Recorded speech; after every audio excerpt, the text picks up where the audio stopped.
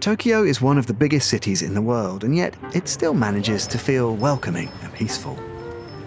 Rules and etiquette are important in Tokyo, some old, some new. Everyone plays their part by being considerate. Today's rules include checking your temperature before travelling.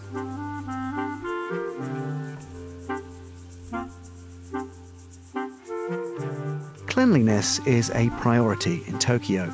Many shopkeepers start the day by giving the street outside a quick sweep. There are plenty of signs to show people where to go, and everything's clearly marked. Don't forget to wear your mask.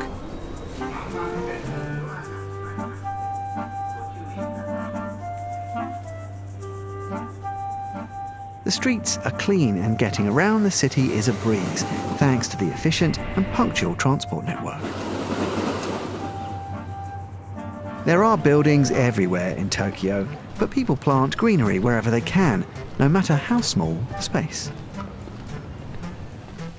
Tokyo's parks are one of the best places to enjoy the changing seasons. You can forget you're in the middle of a city. Tokyo has some remarkable architecture, old and new, from small houses to the National Stadium. For a change of pace, why not try a traditional Japanese inn or ryokan? You can find them even in central Tokyo.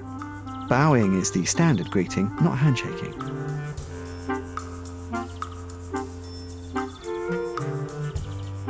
When you arrive, you're expected to remove your outdoor shoes, leave them at the door, and change into a pair of slippers.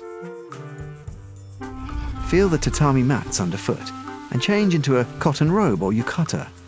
Time to relax.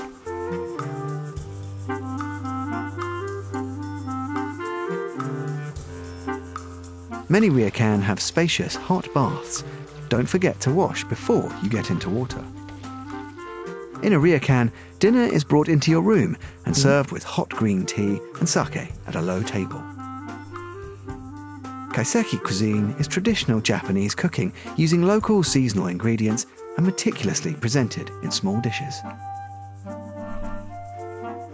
After a long day of travel, your futon mattress and crisp sheets will be laid out in your room. Good night, Tokyo.